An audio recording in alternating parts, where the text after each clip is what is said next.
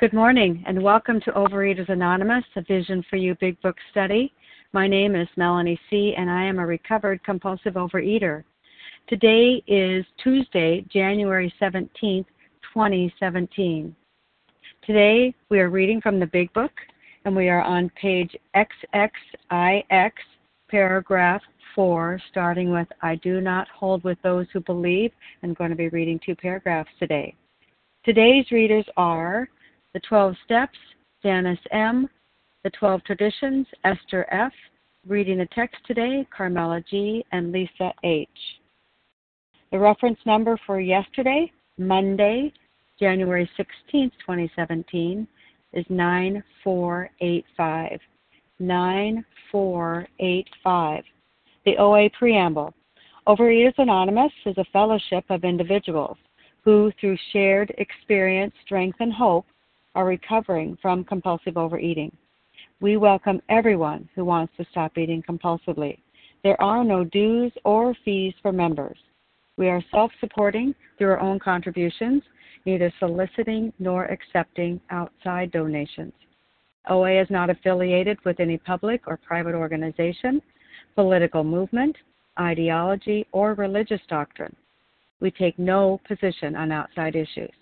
Our primary purpose is to abstain from compulsive eating and compulsive food behaviors and to carry the message of recovery through the 12 steps of OA to those who still suffer. Our sole purpose. OA's 5th tradition states, each group has but one primary purpose, to carry its message to the compulsive overeater who still suffers. At a Vision for You Big Book study, our message is that people who suffer from compulsive overeating can recover through abstinence and the practice of the 12 steps and 12 traditions of Overeaters Anonymous. I will now ask Janice M. to read the 12 steps.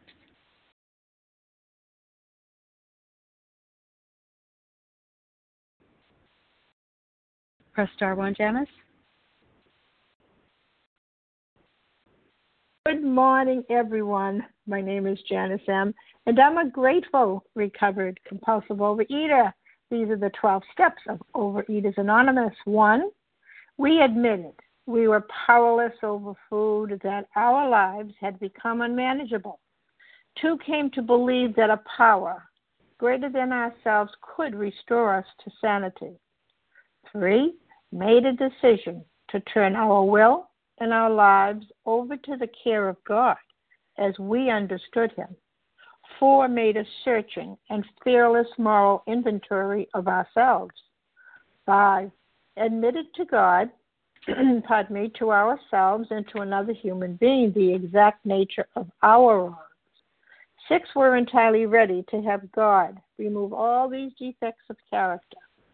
7, humbly asked Him to remove our shortcomings. 8, made a list of all persons we had harmed and became willing to make amends to them all.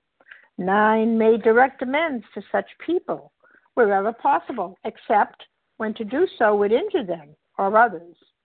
10, continued to take personal inventory, and when we were wrong, promptly admitted it. 11, sought through prayer and meditation to improve our conscious contact with God as we understood Him, praying only for the knowledge of His will for us and the power to carry that out.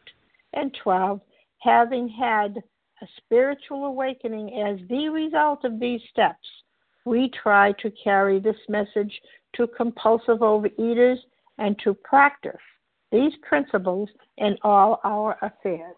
Cass. Thank you, Janice M. I will now ask Esther F. to please read the 12 traditions of Overeaters Anonymous. Good morning. This is Esther F., a recovered compulsive overeater from Cleveland, Ohio. The 12 traditions. Number 1, our common welfare should come first. Personal recovery depends upon OA unity. 2, for our group purpose, there is but one ultimate authority, a loving God as He may express Himself in our group conscience. Our leaders are but trusted servants. They do not govern. 3, the only requirement for OA membership is a desire to stop eating compulsively. 4, Each group should be autonomous except in matters affecting other groups or OA as a whole. 5. Each group has but one primary purpose, to carry its message to the compulsive overeater who still suffers. 6. An OA group ought never endorse, finance, or lend the OA name to any related facility or outside enterprise, lest problems of money, property, or prestige divert us from our primary purpose. 7. Every OA group ought to be fully self-supporting, declining outside contributions. 8. Overeaters Anonymous should remain forever non-professional, but our service centers may employ special workers. 9. OA as such ought never be organized, but we may create service boards or committees directly responsible for those they serve. 10. Overeaters Anonymous has no opinion on outside issues. Hence, the OA name ought never be drawn into public controversy. 11. Our public relations policy is based on attraction rather than promotion. We need always maintain personal anonymity at the level of press, radio, and film. 12. Anonymity is the spiritual foundation of all our traditions, ever reminding us to place principles before personalities. Thank you, and I pass. Thank you so much, Esther F. How our meeting works. Our meeting focuses on the directions for recovery described in the Big Book of Alcoholics Anonymous. We read a paragraph or two from the literature, then stop and share on what was read. Anyone can share, but we ask that you keep your sharing to the topic and literature we are discussing, and that you keep your share to approximately 3 minutes. Singleness of purpose reminds us to identify as compulsive overeaters only. Our abstinence requirement for moderators is 1 year, and for readers is 6 months. There is no abstinence requirement for sharing on topic. This meeting does request that your sharing be directly linked to what was read. We are sharing what the directions in the Big Book mean to us. To share, press star 1 to unmute. Once you are done sharing, let us know by saying pass. Then press star 1 to mute your phone. In order to have a quiet meeting, everyone's phone, except the one that's speaking, should be muted. Today we resume our study of the Big Book on page xxix, paragraph 4, which starts with, I do not hold with those who believe. We'll be reading 2 paragraphs, which will take us over to page xxx to include that first paragraph, and that ends with supreme sacrifice rather than continue to fight. And I will ask Carmela G. to begin our reading this morning. Good morning. Can I be heard? You can. Good morning, Carmela. Thank you. This is Carmela G. from New York, a grateful compulsive overeater recovered for today. I do not hold with those who believe that alcoholism is entirely a problem of mental control. I have had many men who had, for example, worked a period of months on some problem or business deal which was to be settled on a certain date, favorably to them. They took a drink or so prior to that date, and then the phenomenon of craving at once became paramount to all other interests, so that the important appointment was not met. These men were not drinking to escape. They were drinking to overcome a craving beyond their mental control. There are many situations which arise out of phenomenon of craving, which cause men to make the supreme sacrifice rather than continue to fight. Many times we say we have choices. When we pick up our substance, we lose all choice, we lose all common sense, we lose our freedom. That substance now owns us. No matter what the substance is, if we put it in our body, we have triggered the allergy. It now has become our master. And no matter how much we would want something, no matter how much willpower we thought we had. That substance has us in its grips and will keep us there and constantly remind us, I want more, I want more, pick up again, pick up again. Thankfully, when we take step 1, 2, 3, and we work the steps and we put the substance down and we don't put that first bite in our mouth, we then have a choice to live. And the craving is not holding us prisoner. Thank you for allowing me to do service, and thank you for allowing me to share. Thank you, Carmela G. Who would like to comment on those 2 paragraphs this morning? Julie Dana R. K. Larry G. Dana K. Hi, Dana, I got you. And I have Julie and I have Larry. Harlan G. Kim Hi, G. and I have you. Hi, Kim. Leah. Hi, Leah, I got you too. Anyone else? Denise R. Denise R. Hi, Denise. Charles I have H. you, Denise. Thank you. And I have you, Charles. Thank you. Okay, let's go with that particular line up there. Thank you so much, everyone, for your kindness and for being so slow about getting your name out there. Appreciate that. I believe everyone else does too. And I have you, Nessa. Good morning, Julie. Would you begin? Hi, good morning, Melanie. This is Julie R., recovered compulsive overeater from California. And there is so much in these 2 paragraphs, but I want to focus on they took a drink a day or so before a date, an event, and then the phenomenon of craving at once became paramount to all other interests. You know, so many times before I knew what abstinence was, and I was just, quote unquote, on another diet, before I found OA, and I would reward myself because I reached that goal, because I was just going to have one. And then I would have that one, and I would be, it was like an out-of-body experience where I was at a race, and I mean, I was like an animal, shoving food in my mouth, going into the bathroom, eating until I'm almost choking, putting chocolate in my pockets. And I was at a normal body weight, but yet I took that one bite. And it goes to that one sentence here. There are many situations which arise out of the phenomenon of craving which cause men to make the supreme sacrifice rather than to continue to fight. I couldn't stop once I picked up. There was only 3 things that would make me stop. 1, I ran out and I couldn't get any more. 2, I was interrupted and I couldn't let anybody see the ravenous animal that I become once I ingest my alcoholic foods. Or 3, when I literally would pass out because I was so sick, consuming 10, 20,000 calories at a setting. Those are the only 3 ways that I could stop eating once I ingested my binge foods.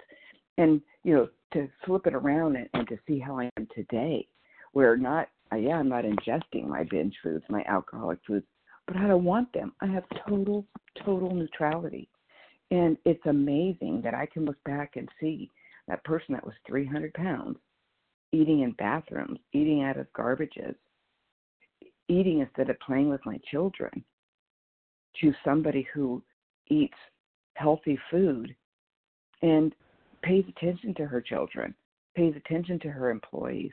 And that's only because of this program. But it's like every time I will ever ingest any of those alcoholic foods and or engage in some behaviors, I am going to make that supreme sacrifice, meaning nothing else matters but what is in my sights that I can gobble up.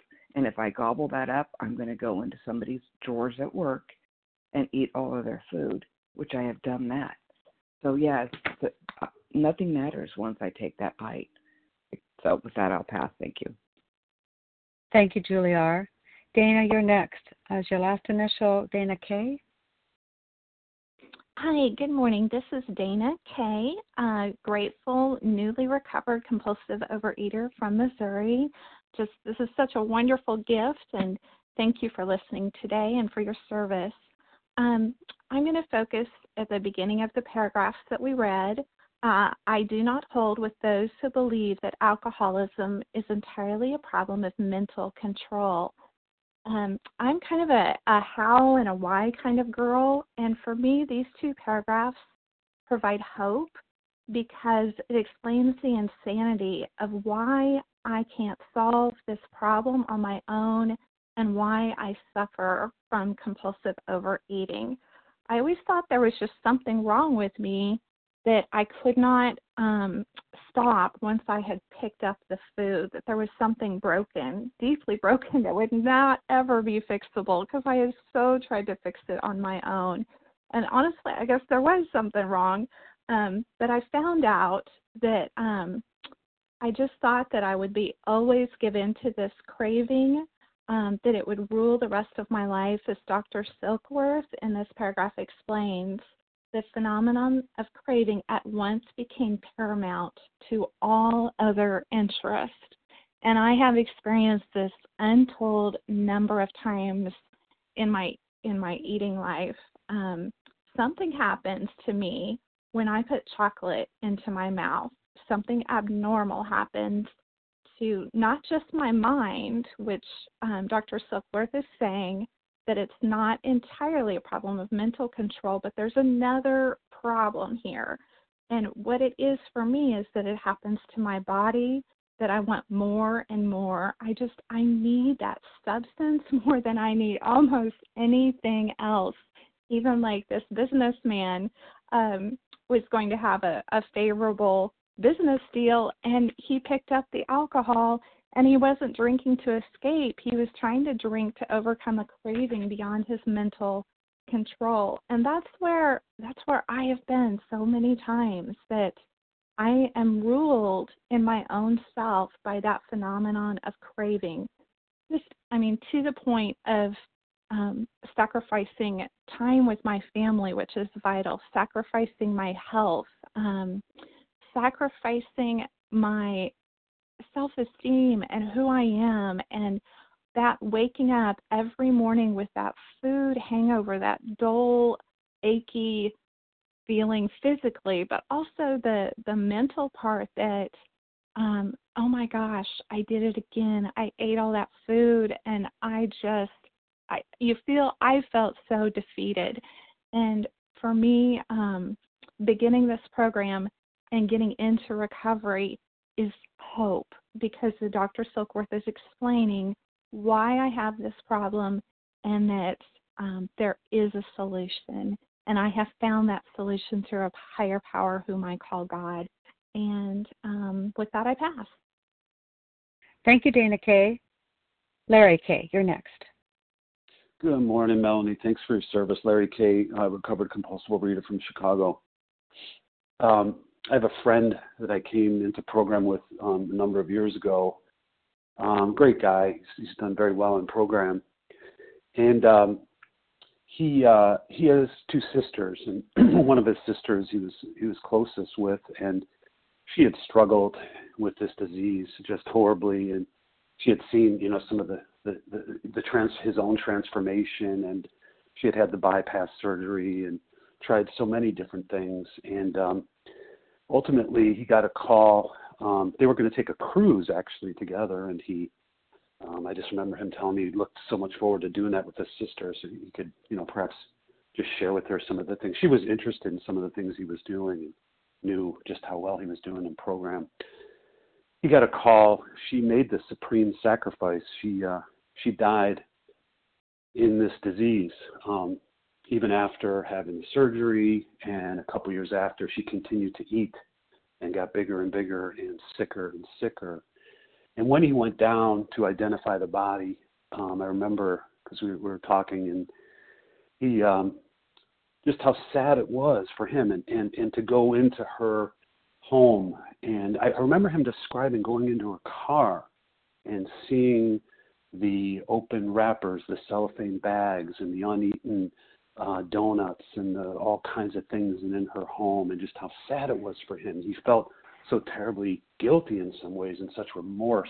Here was a young woman, in her 30s with such promise. She was just such an amazing person. I never met her, but the way he described her was just incredible. What a kind and loving person. She was not drinking to escape. She was eating to overcome a craving beyond her mental control. She kept going back again and again. There was probably that, like me, that inward unmanageability, that spiritual malady. As long as we're blocked off from our Creator, we're destined to return to that jumping off point. And you may, if you're lucky, not die when you get to that point, regardless of how sunny it is outside. And, and to me, yet, after that spiritual malady is overcome, our condition, how grateful I am, our condition is put into remission. The strange mental twist, that obsession of the mind is suspended, it's canceled out. Not so for her. She made the supreme sacrifice. And I'm always reminded when I read that about that person. I've met many that have made the supreme sacrifice. This disease is a cold-blooded killer. So grateful for this program. With that, I'll pass. Thanks. Thank you, Larry K. Harlan G., you're next. Is that me? I can. Good morning. Melanie, did you call me? I did. Good morning. Okay, sorry. I wasn't sure. I'm Harlan G. I'm a recovered compulsive overeater from Scottsdale, Arizona. Can I be heard, Melanie? You can, yep. Okay, thanks. Thank you. And thank you for your service, and thank you to Team Tuesday. I took decades of my life, and I flushed them down the toilet for this illness. I took every opportunity to have a good life and tried to kill it. Everything in my life was clouded by food. This disease is mind over matter. It doesn't mind killing me, and I don't matter. It says on page 98, burn the idea into the consciousness of every man that he can get well regardless of anyone. The only condition is that he trusts in God and clean house. Recovery is the most important thing in my life without exception.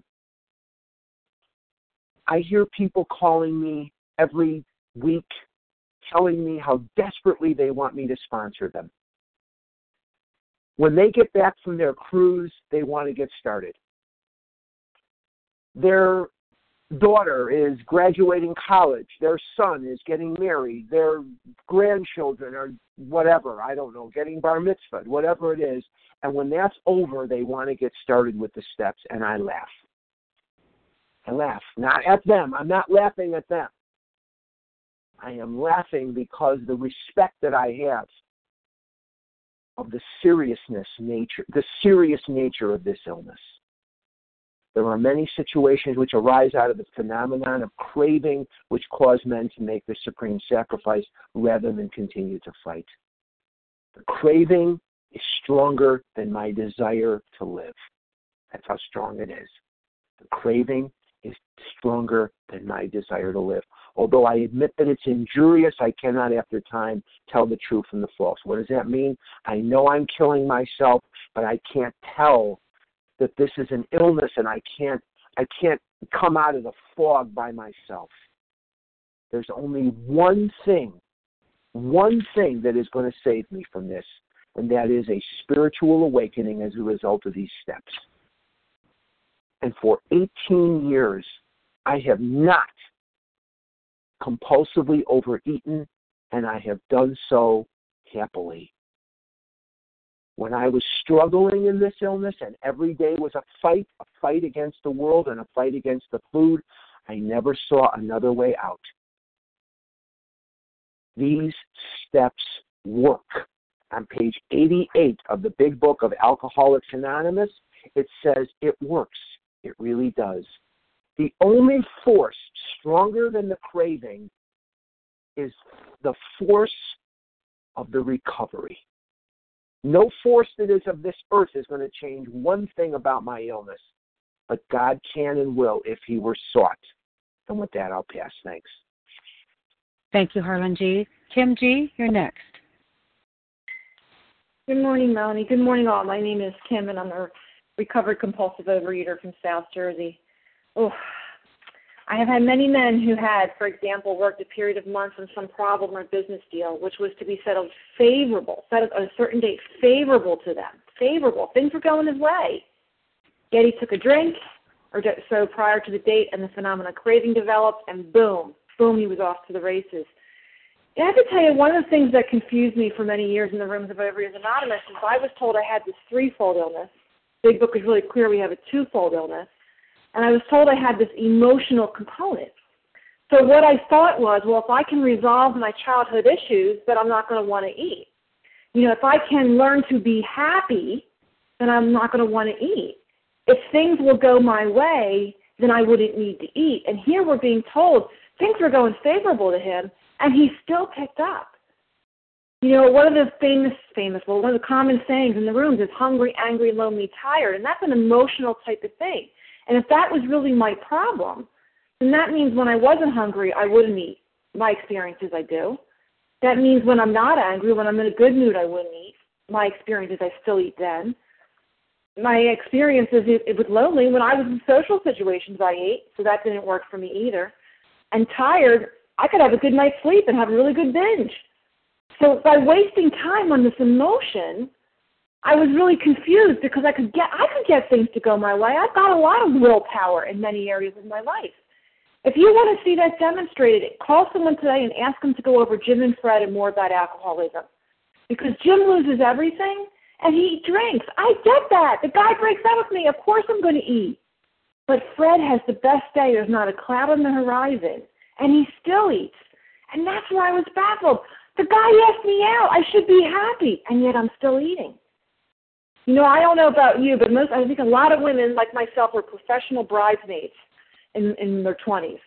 And I would diet down, and I would get down and fit in that bridesmaid dress, and I would make that exception at the rehearsal dinner, and I would be binging until that wedding. And I couldn't understand it because I made it. I made it into that dress, and yet I would still continue to binge. So I can't arrange my life in such a way that I'm not going to want to eat. And I just want to share some hope on this line right now. We've been on the line for about 4.5 years. If you go back in those archives, you're going to hear the same voices. You're going to hear the people you heard today, you're going to hear sharing from 4 years ago. That shows hope. That shows possibility. I don't know about you, but locally in my area, I don't hear the same voices or see the same faces for more than 6 to 8 months. The people go back into the disease over and over and over. If you want to escape, like many of us have escaped for many years, call us, grab our hands, do the steps, recover, and carry that message. And with that, I pass. Thank you, Kim G. Leah S. Thank you. This is Leah S., a recovered compulsive overeater. I do not hold with those who believe that alcoholism is entirely a problem of mental control. Okay, so they're telling me that there are people around there who are capable of successfully doing things, and we're not really so bad. We are where we can excel in stuff, and like they are saying, we have prepared for business deals, and then they go on and say the phenomenon of craving on page xxvii. The sensation is so elusive that it is injurious. And so what happens is that for no reason at all, before closing a business deal, in other words, before becoming successful and continuing with my success, I just go and ruin it. So what is the answer over here? I literally ruin it. On page 37, they talk about the jaywalker. What is he doing? Is he really, really crazy? And this book, these steps give me a solution. They give me a solution that is so great and so powerful. On page 45, you just have to continue with these steps and implement them into your own life, and that way you can continue with your success. You can continue to to strive to be a better person. You can continue to get out of this rut. You have to follow the steps and have that higher power within you. Thank you for letting me share. Thank you, Leah S. Denise R., you're next.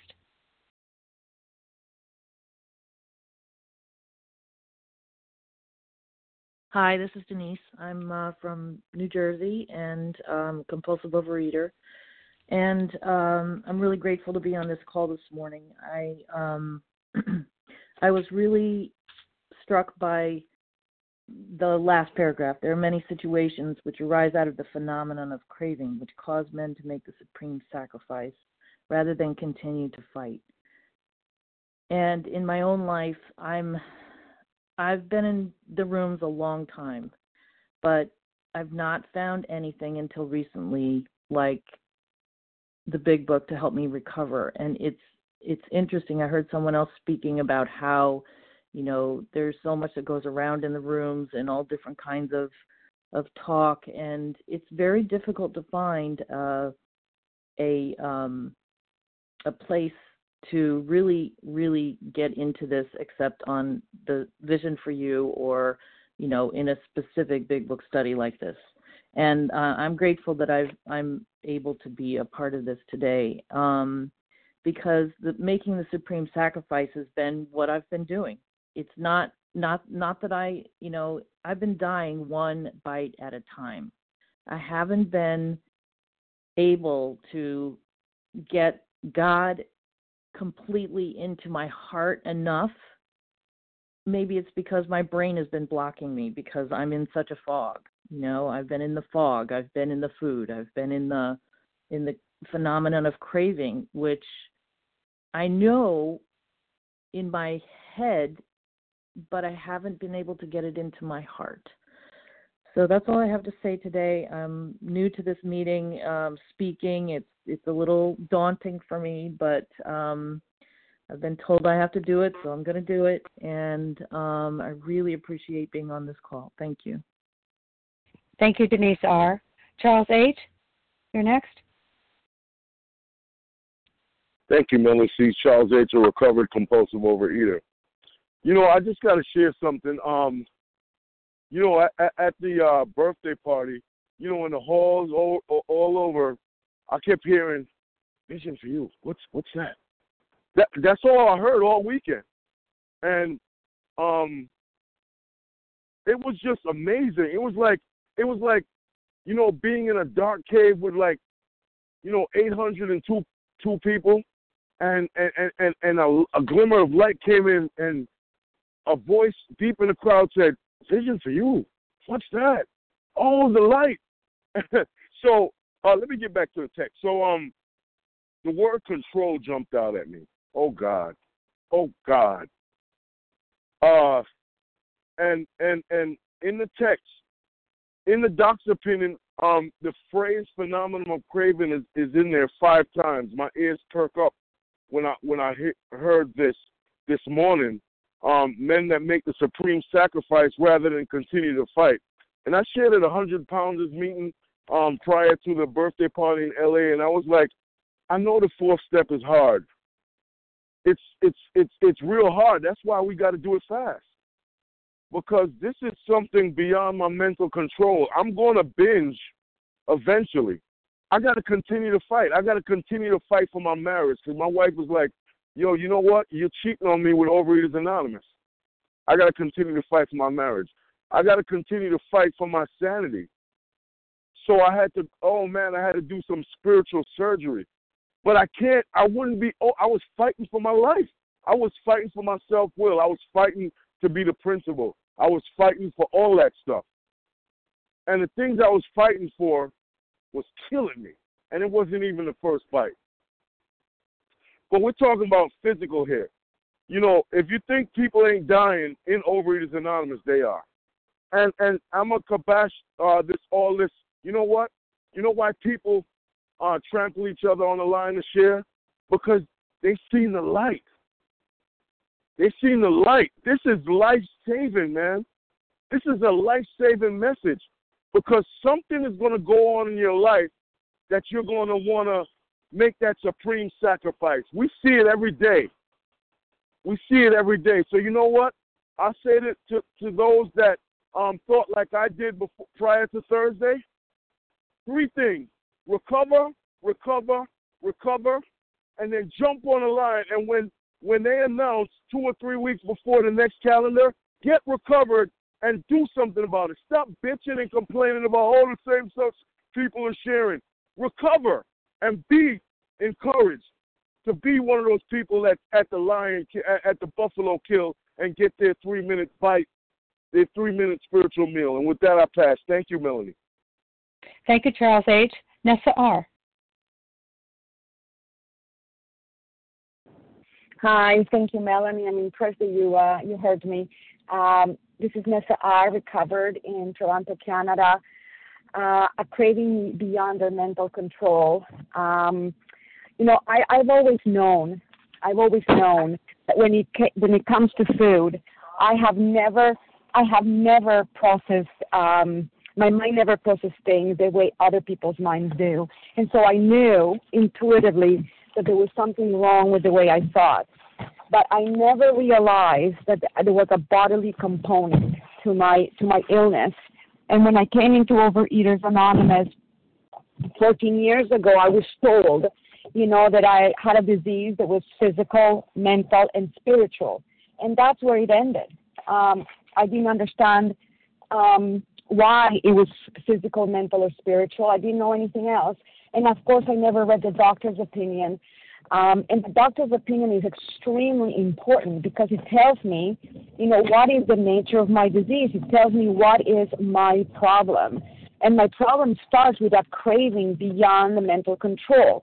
So for years, I was in the rooms of OA without reading the doctor's opinion, and I thought that the powerlessness mentioned in step 1 related to the fact that I ate like a bottomless barrel. And I didn't know, like this phrase states, the reason why I eat is because I have a biological mandate to eat when I have an allergenic substance inside my body. And I didn't understand as a result why abstinence was so important. And, there's literature in OA that actually says you can work the steps even though you're not abstinent. And I tried that, and it didn't work. I never got abstinent working the steps, and I couldn't because I kept eating the foods and the ingredients that triggered me. And, of course, I was subject to this craving beyond any mental control. And I didn't know that until I was taken through the Big Book properly, starting with this doctor's opinion, learning about the allergy of the body, which tells me that abstinence is a prerequisite because it is the only thing. It is the only thing that will arrest the phenomenon of craving. The steps will not help me arrest the phenomenon of craving. The steps will help me with the mental obsession, but the beginning is the abstinence and get rid of this allergy. And that was such a revelation to me. And of course, when I attained an entire abstinence, when I understood the significance of this, I knew exactly what I had to do. I had to put my foot down entirely and then work the steps, and that's how I recovered. And it's been 5 years. I haven't found the need to eat compulsively, and it's because I understood the phenomenon of craving, the craving beyond any mental control that can only be controlled through abstinence. And with that, I pass. Thanks. Thank you, Nessa R. I'm going to open it up for a few more people to share on this paragraph. Who would like to share? Well, Melissa C. Monica T. Leslie W. Sarah W. Okay. Just 1 second. I have a list here already going, and I'm going to tell you who I have so far. And I have Du L, Melissa C, Monica T, Sarah W, and I can take 2 more. Leslie W. Leah M. Vasa O and Leah M. That's all I can take probably for this hour. Thank you so much. Starting with Du L. Thank you. Good morning. This is Durell, recovered compulsive overeater from New York, and I absolutely love this paragraph. It says, we don't believe that alcoholism is entirely a problem of mental control. So mental control should not be confused with mental obsession in this case. Mental control is the willpower, the self-sufficiency, and the self-determination that makes me think that I can control my ingesting certain binge foods. And it says no, once I ingest it, everything goes out the window. I make the supreme sacrifice. And the supreme sacrifice is not only committing suicide, it is also prioritizing the food, the alcohol, the drugs, over family, over friends, over jobs, over anything. And it gave you that example, of this person making the ultimate sacrifice because they missed their appointment, and their life went to crap, And I got to say, this disease comes to steal, kill, and destroy. It steals your peace of mind. It steals your joy. It steals your tranquility. It wants to destroy your relationships with God. It wants to destroy your relationships with others. And it wants to destroy your relationship with yourself. And so, it says here, making the supreme sacrifice. If you think that this disease will not kill you dead, I got news for you. I went to the OA birthday. I spent hours with these parents who lost their son to death because the kid committed suicide. He was only 20 years old. I heard another person who lost a 25-year-old, because she ate herself to death. She was 25 and she had a heart attack. She died. This morning I heard another young person who committed suicide, because he couldn't deal with what was happening with him with his addiction.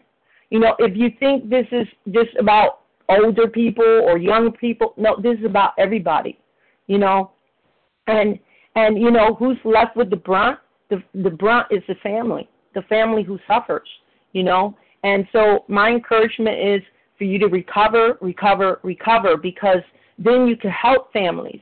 You can help those that you're hurting by this disease, including yourself, And so that's what this book is all about. This book is about finding a way out, an escape, and it's not through our self-will, our self-determination. We can't do it. That's why we need help, and the book is here to show us exactly precisely how to do that, and I encourage you to do that if you're yet not recovered. And with that, I pass. Thank you, Du L. Melissa C. Hi, good morning. It's Melissa C., recovered compulsive overeater in New York, and oh gosh, I'm just so excited.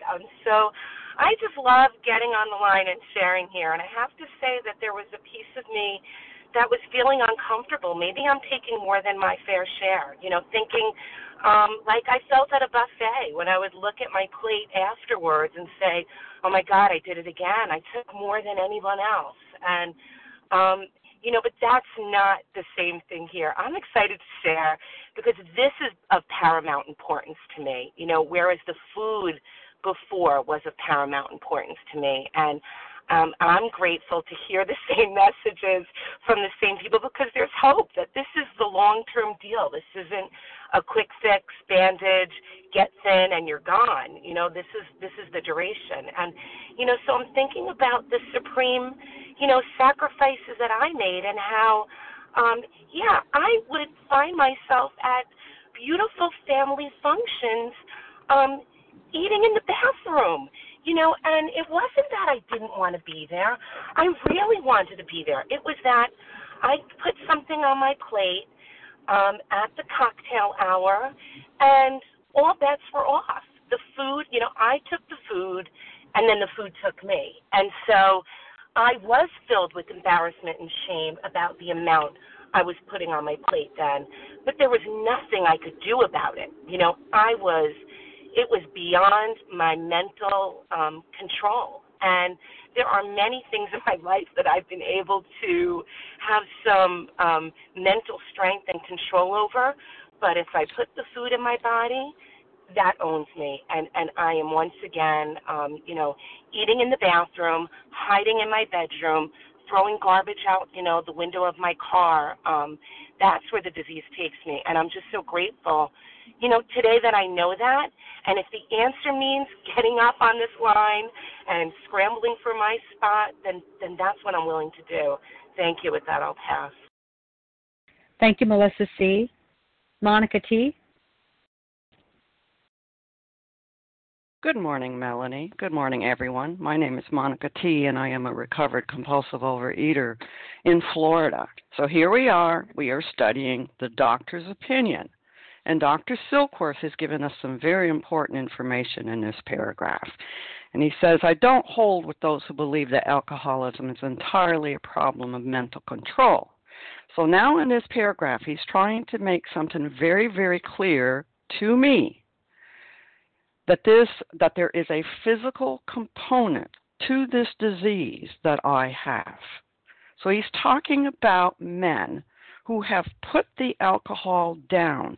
They are not drinking. Things are going well. Things are going very darn well for them. And then he doesn't tell us why, but for some reason or other they pick up, and I believe there's the mental obsession, and it has come in for some reason or other, and their head has said, this is the best idea you had all day to pick up a drink. But that's not what he's focusing on here. He says they take a drink, and the phenomenon of craving, that intensely wanting craving, becomes so powerful. It became paramount to all other interests, so that they forget everything else. These men were not drinking to escape. They were drinking to overcome a craving beyond their mental control. He is talking about what biologically, physically happens to me, Monica, a real compulsive overeater, if I take a bite of that carrot cake. I take one bite, and I'm going to set off that allergy. And I'm going to get this abnormal reaction called craving. And at that point, when I've set that off, I'm not eating because I'm ticked off at you. I'm eating because I physically have to. This craving is so intense that the only thing I can do is eat. And I will eat and binge my brains out. I have set off that physical allergy. So that's why it's so important that I had to put down my binge foods. Because if I start them, I cannot stop. And then he talks about the supreme sacrifice. Well, you know what? And I take this from somebody else. Compulsive overeater is suicide on a layaway plan. And with that, I pass. Thank you, Monica T. Vasa O.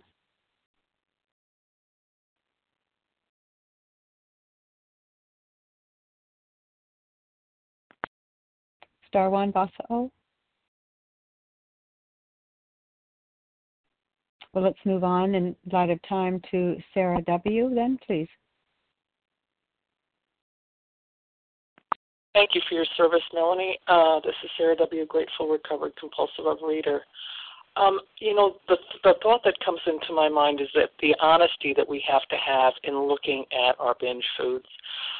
For me, so often throughout the years of my recovery, I thought, well, this is a healthy food. Somehow I should be able to do this. I mean, truly healthy. And I just could not. And I think the honesty has to come through in bits and pieces for some of us. And it's not about good or bad. And the other thing I think to myself is, for me, I sabotaged myself constantly.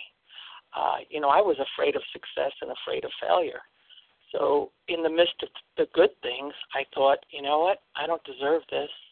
And I sabotaged myself. I couldn't stand the thought that either I would succeed or fail. I was so fear-based. So, yes, it's beyond my mental control, but my understanding of the craving is it's set up by the ignition of me taking in the substance, and it is not set off before that.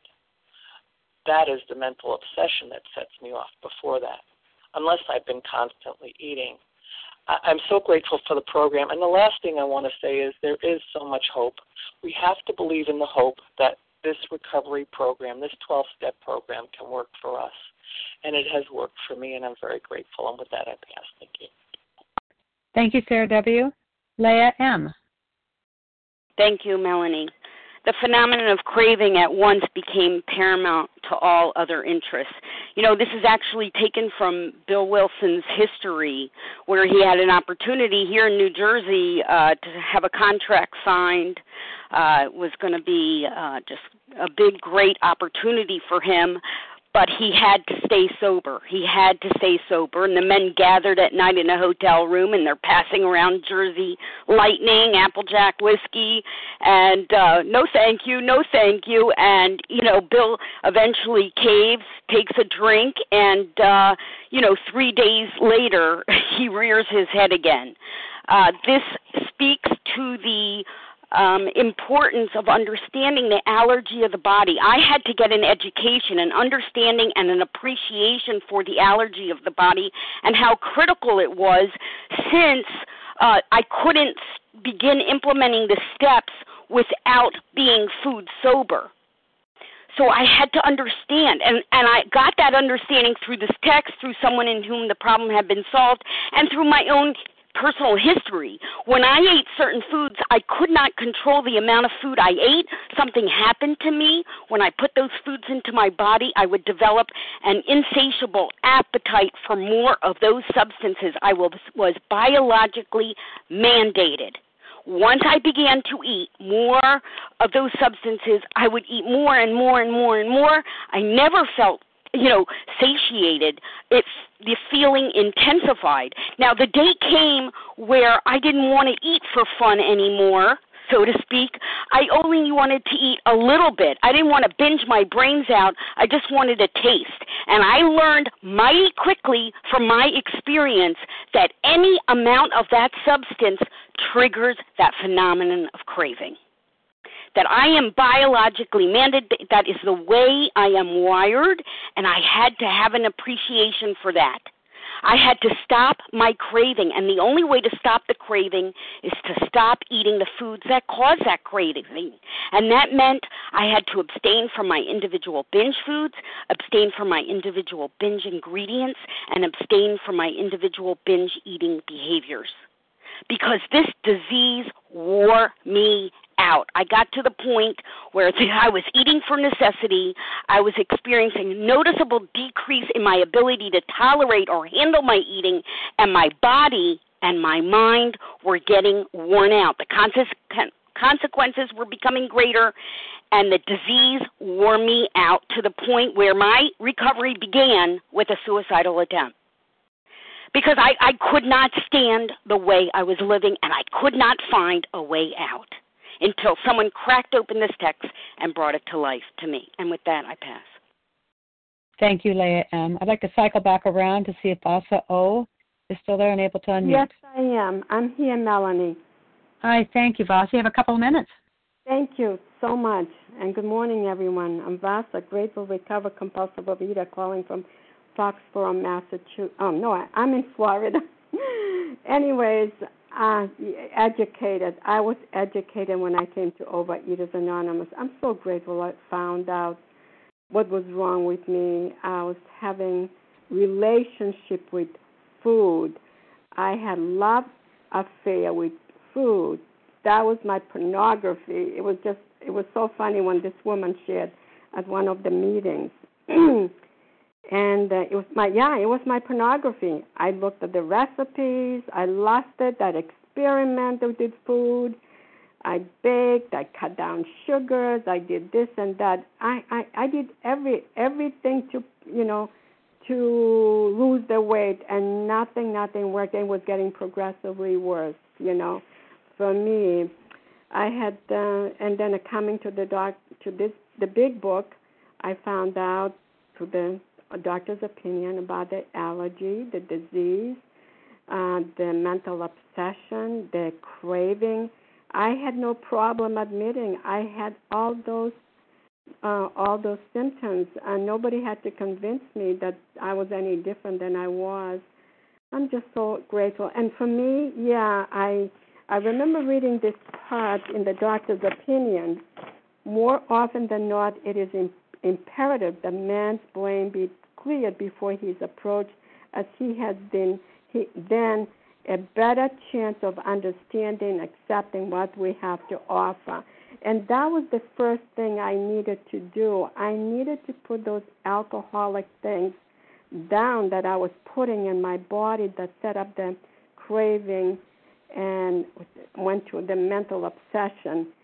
And I remember saying, how am I going to live for the rest of my life with not having those foods? I stopped cold turkey. And believe me, I was experiencing the body withdrawal, like the crawlies that the alcoholic or the drug addicts experience. And I remember, I said, I'm going to just die. And, I haven't died. I just kept coming to the programs, kept on praying to God, and just taking one step at a time.